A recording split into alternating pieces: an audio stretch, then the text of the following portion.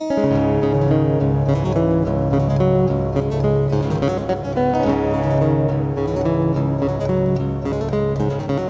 we talk about the Cheat-ogenic diet? Yeah, you heard me. I didn't say ketogenic. I said Cheat-ogenic. Do you even know what that is? Well, if you haven't been paying attention, keto is what is considered by many a fad. Another lose weight quick ploy that suddenly has an army of gurus and product lines behind it that are pushing people to buy into this idea of keto. I'm not going to explain what keto is, but I will say that I do it. This isn't an ad for keto, though. This isn't even a suggestion that you do it. This really is a reflection on what I've gone through and my perspective on health. It's not just about weight loss. It shouldn't be about weight loss, in fact, because if you're doing things right and you're being healthy, then weight shouldn't be a problem. A big proponent of keto is Dr. Eric Berg. If you've seen or read any of his work, you'll know that he has said that you should focus on getting healthy to lose weight versus losing weight to get healthy.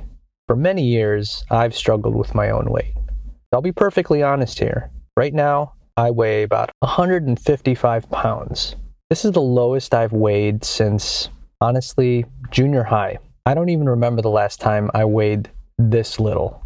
If we rewind 20 years ago to a point where I'm 18, 19, just out of high school, I tipped the scales at around 234 pounds. That's about an 80-pound difference. Now, granted, we're talking about 2 decades here, but in that time, I've learned a lot about health, my own health in particular. And along with that came some lessons on weight and a lot of other things. But it goes back even further than that. Just to give you a little bit of perspective, I come from the great Midwest. The Midwest is essentially suburbia after suburbia after suburbia, sandwiched between mini malls after mini malls after mini malls. Not a single mountain on the horizon, just flat strips of land filled with stores and restaurants and fast food joints. I'm being facetious, of course. I fondly look at suburbia because I grew up in it and I love it. However, from a health perspective, it did not encourage me to make the best choices. And I can recall being a kid and eating a lot of fast food because that's what there was. And of course, this has to do with your parents and what they feed you. But in my parents' defense, they were doing the best they could for me. And back then, they didn't think about health the way we think about it today. In fact, the information was very different back then. At the same time, we had all the fast food joints selling us all their goods. And we bought it because it was good. Honestly, I remember at certain points when I was a kid, I would ask for anywhere from 3 to 6 cheeseburgers from a fast food joint. I ate a lot. Now, I wasn't a round kid, so to speak. I was what I consider a fat, skinny person because, generally speaking, my family and my relatives are not overweight people. But of course, the choices we make will influence that. But the body types are still pretty much the same. And I feel like with my mom being a small lady and my dad being kind of a regular medium-sized build, my body type is inclined to be smaller. However, I pushed those to the limits when I was a kid. Just by having a pot belly and getting a little rounder, as I approached being a teenager, clearly my habits started to catch up to me. And growing up in a household and a culture that tends not to indulge, but to utilize dishes like rice and bread at a very standardized level, you could go into a direction that led to where I was, where as a teenager, I was overweight. And by the time I finished high school, I was pre-diabetic. My dad developed diabetes within that decade as well. And I was on track because, quite frankly, I could not live without carbs and sugar. I couldn't eat food without having either bread or rice with it. And the rice part has to do with Filipino culture, I think. Having white rice on tap was just standard. You didn't eat main courses without a serving or 2 of rice. Same goes with bread. And honestly, again, I credit my environment in addition to the choices that were made for me when I was younger, which gave me the inclinations to have too much of these things and too often. There's a notion of balance, and really it does come down to balance, but it comes down to portion as well. So it's around 2 decades ago that I am tipping the scales at about 80 pounds more than I weigh right now. And the 2 decades that have since elapsed have been a journey for me that I wouldn't wish upon anyone. Because quite frankly, when you struggle with weight, you're not just struggling with your health, you struggle with all the factors of the psychology and the emotions that go along with how you feel about yourself. And clearly today, the epidemic is split into 2 categories of health issues and mental health issues because of our perceptions of our bodies and how that ties into our self-esteem. It's unfortunate that we see it so prevalent today in every facet of our lives in terms of media and everything that is sold to us. I learned early on that it was kind of a necessary evil to prey on our own perceptions of ourselves and our yearning to achieve certain milestones when it comes to attractiveness and self-esteem and self-worth. But it's really sad to see how that's kind of gone through its cycles and gotten to the point where it is today, where now it is such a complicated, toxic topic that it's hard to know where to begin. I can only look at it from the lens of my own experience, which is to say that in my 20s, I was relatively overweight and working in retail, in particular in retail pharmacy of all places, a place that nurtured the purchasing of products to address symptoms of problems that most of the time was caused by the person themselves. I'm not talking about pre-existing conditions, quote, or hereditary issues, but the kind of as seen on TV, hey, buy this pill, use this cream, take this product so that you will be better, faster, stronger. I freely bought into that and tried so many things over the years to get healthy and to lose weight, when really none of those things were actually getting healthy or losing weight, despite the outcomes, whatever they were. I think we fool ourselves into thinking that there's easy solutions to everything, when really there aren't. There's easy answers. That doesn't mean that the solution itself is easy. And I think that's the distinction that needs to be made. I've always said that diet and exercise are the key to having a healthy body weight and proportion and even image. That's no secret. That's not a surprise. Yet every product and every gimmick that's sold to us tends to imply that no, there is a magic trick to do it, that you don't actually have to put in the work or the time or the energy. But that's simply not true. The first time I lost any significant amount of weight came a little bit after that era of post-high school, pre-diabetes. I was probably the most unhealthy at that point in my life than I've ever been since. The starchy carbs, like the breads and the rice, that was still there, even when I wasn't at home anymore. And on top of that, I maintained a steady input of sugary drinks and sodas, which again also dates back to when I was a kid.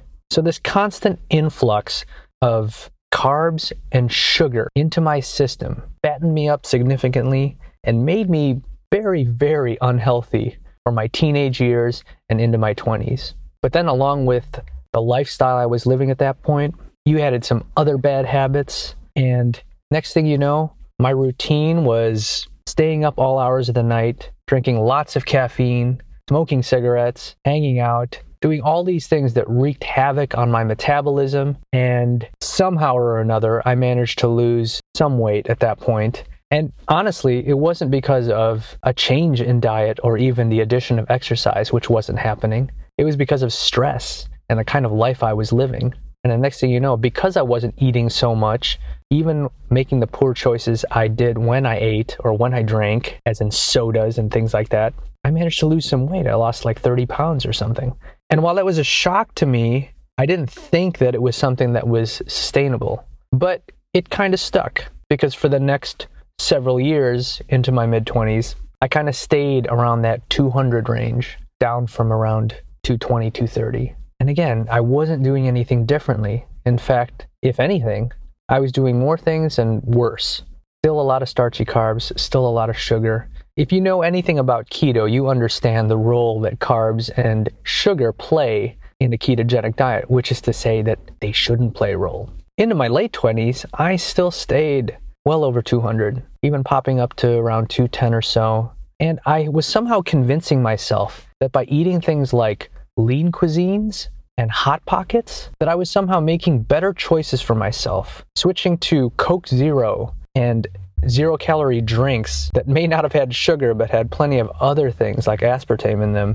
All these things I was doing somehow convinced myself that I was making a difference in my own health when I would still make the other poor choices in conjunction with them. It's like ordering a pizza and then getting Diet Coke and thinking that the Diet Coke is somehow offsetting the fact that you're eating an entire pizza.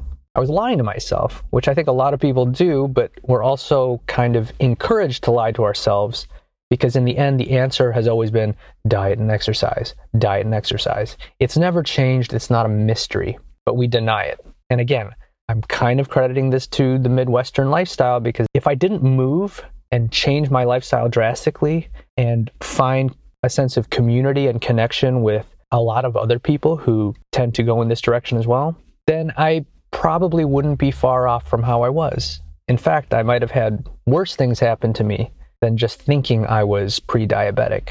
In any case, towards my late 20s, I started cutting back a little and thinking, okay, I think it's time to start taking my health a little bit more seriously, trying to introduce exercise and some modicum of diet control, which was still tough because I wasn't knowledgeable or even seeking out research to help myself. But I would do things that completely contradicted the idea of trying to get healthy. And I think a lot of people get stuck at this point. For example, for a while, I think it was like 6 months, I did the P90X program. This was at the end of my 20s, and I thought, yes, this is my chance. I saw this infomercial at like 3 a.m. at some hotel about this P90X program, and I was all gung-ho and motivated to get myself in shape. Let's do this. I went, got the program, started doing it, and I only lasted 6 months. But in that 6 months, I feel like I worked really hard and I tried to really stick to the program.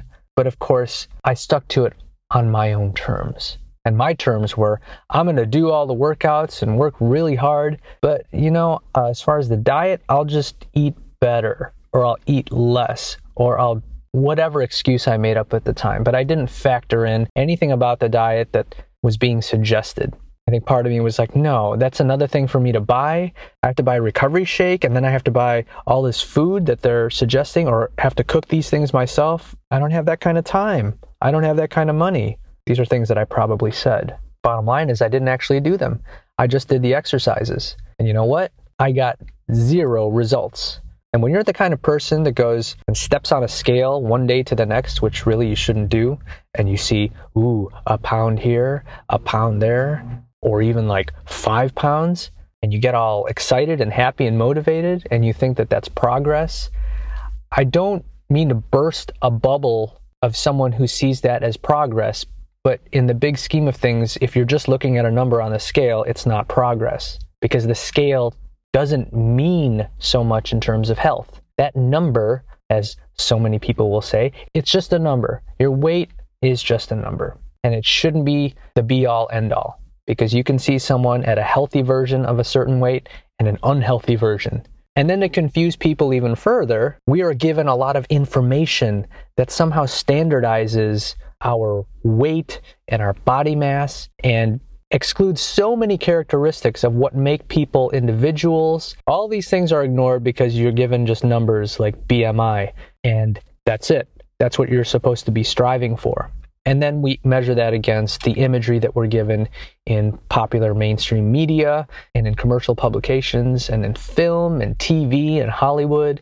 All these mix into one big soup that isn't really that good for you. But it smells good, even looks good, but it's not. And so there I was at the end of my 20s and really haven't made much progress from when I was in my late teens, still doing bad things to my body. And somehow also confusing myself into thinking that I was making some corrective choices. You ever take a pill and think that it's making you healthy? That's probably the worst way to start. There is no quick fix to health. It's a process. It's a journey, if you want to be philosophical. But really, it's just a process. It's cause and effect. And entering into my 3rd decade of life, I hadn't been paying attention to the effects, and I was definitely ignoring the causes. Ultimately, I still wasn't happy. I didn't feel good, and it's not so much an esteem thing. And at my age, I guess at any age I would have had these thoughts, I would have realized that I probably shouldn't feel like this. It doesn't feel good. It doesn't seem optimal. My father-in-law tried to introduce me and my wife to a technique that he had been studying by a renowned author and health specialist in Poland, Jan Kwasniewski. I was given this book about optimal health. It was translated into English, but I didn't quite latch onto it. It seemed all well and fine, but it seemed like this regimen that, I don't know, maybe it was the presentation. It somehow seemed too old school and not very contemporary, and just it wasn't presented in a way that really made me want to jump on it. But the basic principles are the ratio of fat to protein to carbs, which is to say that there should be more fat than protein and carbs. I think the ratio was twice as much fat. It was an incremental ratio of fat being higher than protein and carbs being the lowest of that ratio. And while I really love the idea of optimal health coming from something like that, it really did go against what has been a standard notion of health in this country, at least in Western society, with the idea of the food pyramid that put breads and grains at the bottom being the most you should consume versus oils and fats at the top being the least. But in recent years, suddenly research has started to show that maybe that setup isn't quite as on point as we once believed. Because for the past 50 years, we've been promoting low fat and non-fat and lots of bread and lots of starches and carbs. And yet we have the highest rate of heart disease and diabetics and resulting conditions from that diet. People started seeing that correlation. There was a funny South Park episode where the big conspiracy was that they flipped the food pyramid upside down and they put fats and oils on top and made that be the dominant source of energy. Suddenly that corrected a lot of health issues. Now, while that seems kind of funny, it ends up being more true than you think. And in recent years, the ketogenic diet kind of emerged from all this noise and really started making a difference in many people's lives, past the point where it's trying to sell you a piece of workout equipment or a pill or even a workout program. What is the ketogenic diet based on?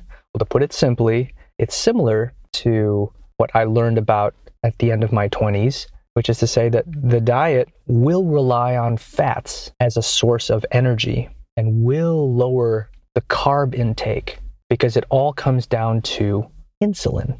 Foods that are high on the glycemic index and that spike your insulin sends you down a path to many, many problems. In fact, I'm willing to say that an overwhelming majority of the problems that so many people in our country especially have can be traced back to diet. And so where does that put me? Well, I ignored that idea at the start of my third decade. And while I think I got a little bit better, maybe I limited my consumption a little bit more and I kind of regulated myself portion-wise perhaps, just didn't do as many bad things. I did drop a little bit more weight, but honestly, not that much. I still hovered around the 190 range. It wasn't until I was around 35 when I really started going, okay, it's time to start really taking my health seriously and it's time to start exercising. So I did. I started running because I'm not and haven't been the type of person to go to a gym and lift a lot of weights. Because to me, there just wasn't a lot of functionality in it. When I thought about it, of course I could go to the gym and lift weights and maybe even get a trainer and bulk up. But if that doesn't really serve a function in my everyday life, then really it becomes about maintaining that. It seems like it's just for aesthetic reasons. For example, if you're a lumberjack or whatever trade you're in, you will build muscles based on the activities that you do and that you need to do. I felt like going to the gym and bulking up and doing these things didn't really fit my life, and it didn't fit my needs. I felt like running, though. Running felt right. It would maintain cardiovascular health and it would burn fat, all these things. And I started doing that and I felt better. I didn't necessarily see a change. Certainly the numbers didn't change, but I started feeling better. Just the activity and the blood flow really made a difference. And then when I was 37, remember it was just after my eldest daughter's first birthday, I realized that over the previous month, we had a lot of friends and family staying with us. And of course, there's a lot of celebrating and eating. I started tipping the scales and ended up close to 200 again.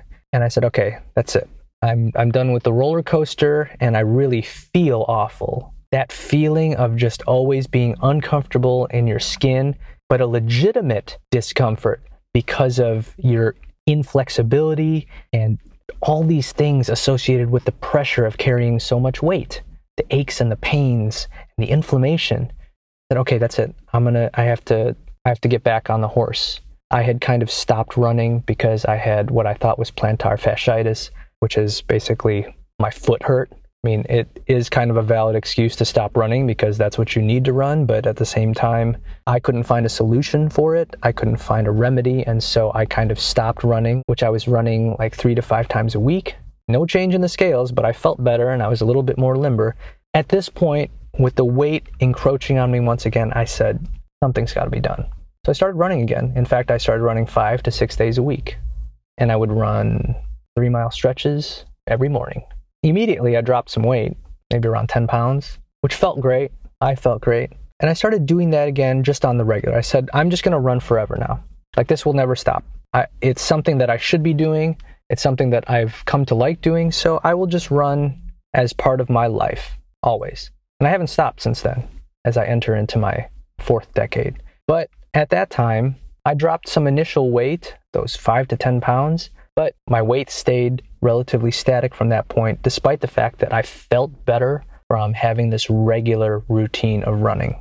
So last year, at the age of 38, I decided that I was going to try and make another change and see about my diet. And for the first month or so, I experimented with a couple ideas regarding portions and even utilizing some meal replacements. It didn't quite do anything, and it wasn't ideal. Of course, keto and the ketogenic diet has been in the press and has entered the mainstream over the past couple years and has become a very, very talked about topic, and it's gotten a lot of attention. And I paid a little attention here and there, but really I thought it was an echo of what I had learned previously from my father-in-law. It wasn't until I tried it that I realized, oh, that's what they're talking about. And suddenly everything came together.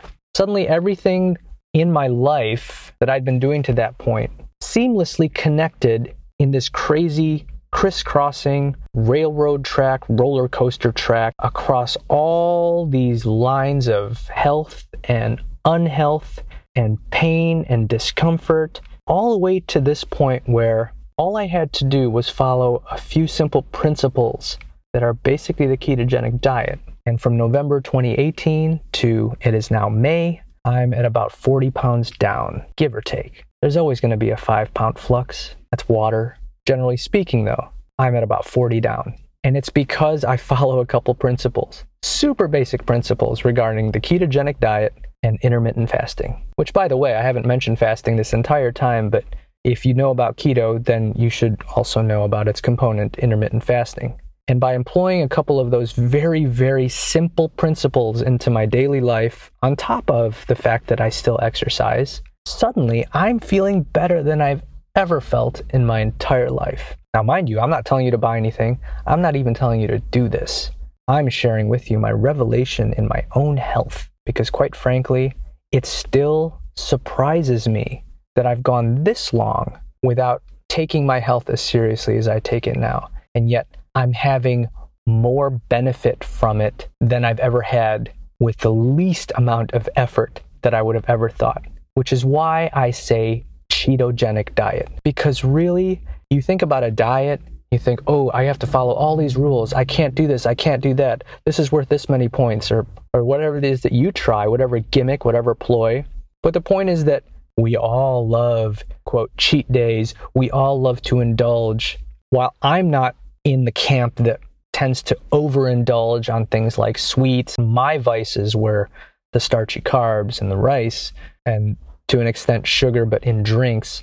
giving the sugary drinks up was really not an issue because there's really no benefit to any of those things. They offered me nothing in terms of health. It was the starches and the carbs that became really difficult. But at the point I was towards the end of my 30s, I'm thinking about my kids and I'm thinking, don't I want to be around for them? Isn't that a common lament? Do I want it to be too late before I can do anything else? Do I want to get sick or have something happen before I make any changes? So the Cheat-ogenic diet for me is the fact that, I don't know, I feel like because I follow these simple rules and I follow a schedule, I feel like I can eat things that once upon a time I would say, yeah, that's not okay to eat. I actually have the freedom to eat foods that I love and even indulge in some foods that have been labeled as bad because I am following these principles. Everyone is going to do things differently. And what works for me is not going to work for you. So I'm not going to tell you exactly what I do. That's not why I'm saying all this.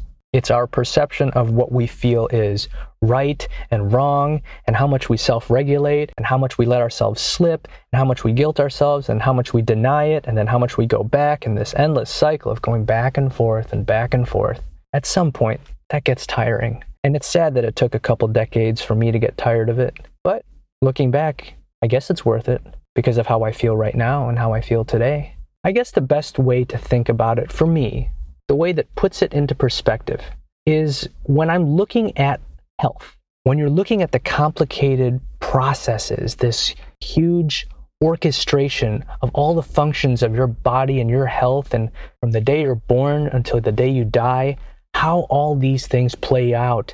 It's easy to lose sight of what's actually happening because of how distracted we are with what we tell ourselves and what we tell each other and what we show each other in movies and TV and film and magazines and newspapers. All these things can easily distract us from what's actually happening with us. I look at it a little bit differently. Instead of trying to break it down from a purely scientific level, I think of health as when you're born, there's a big white canvas, a clean slate.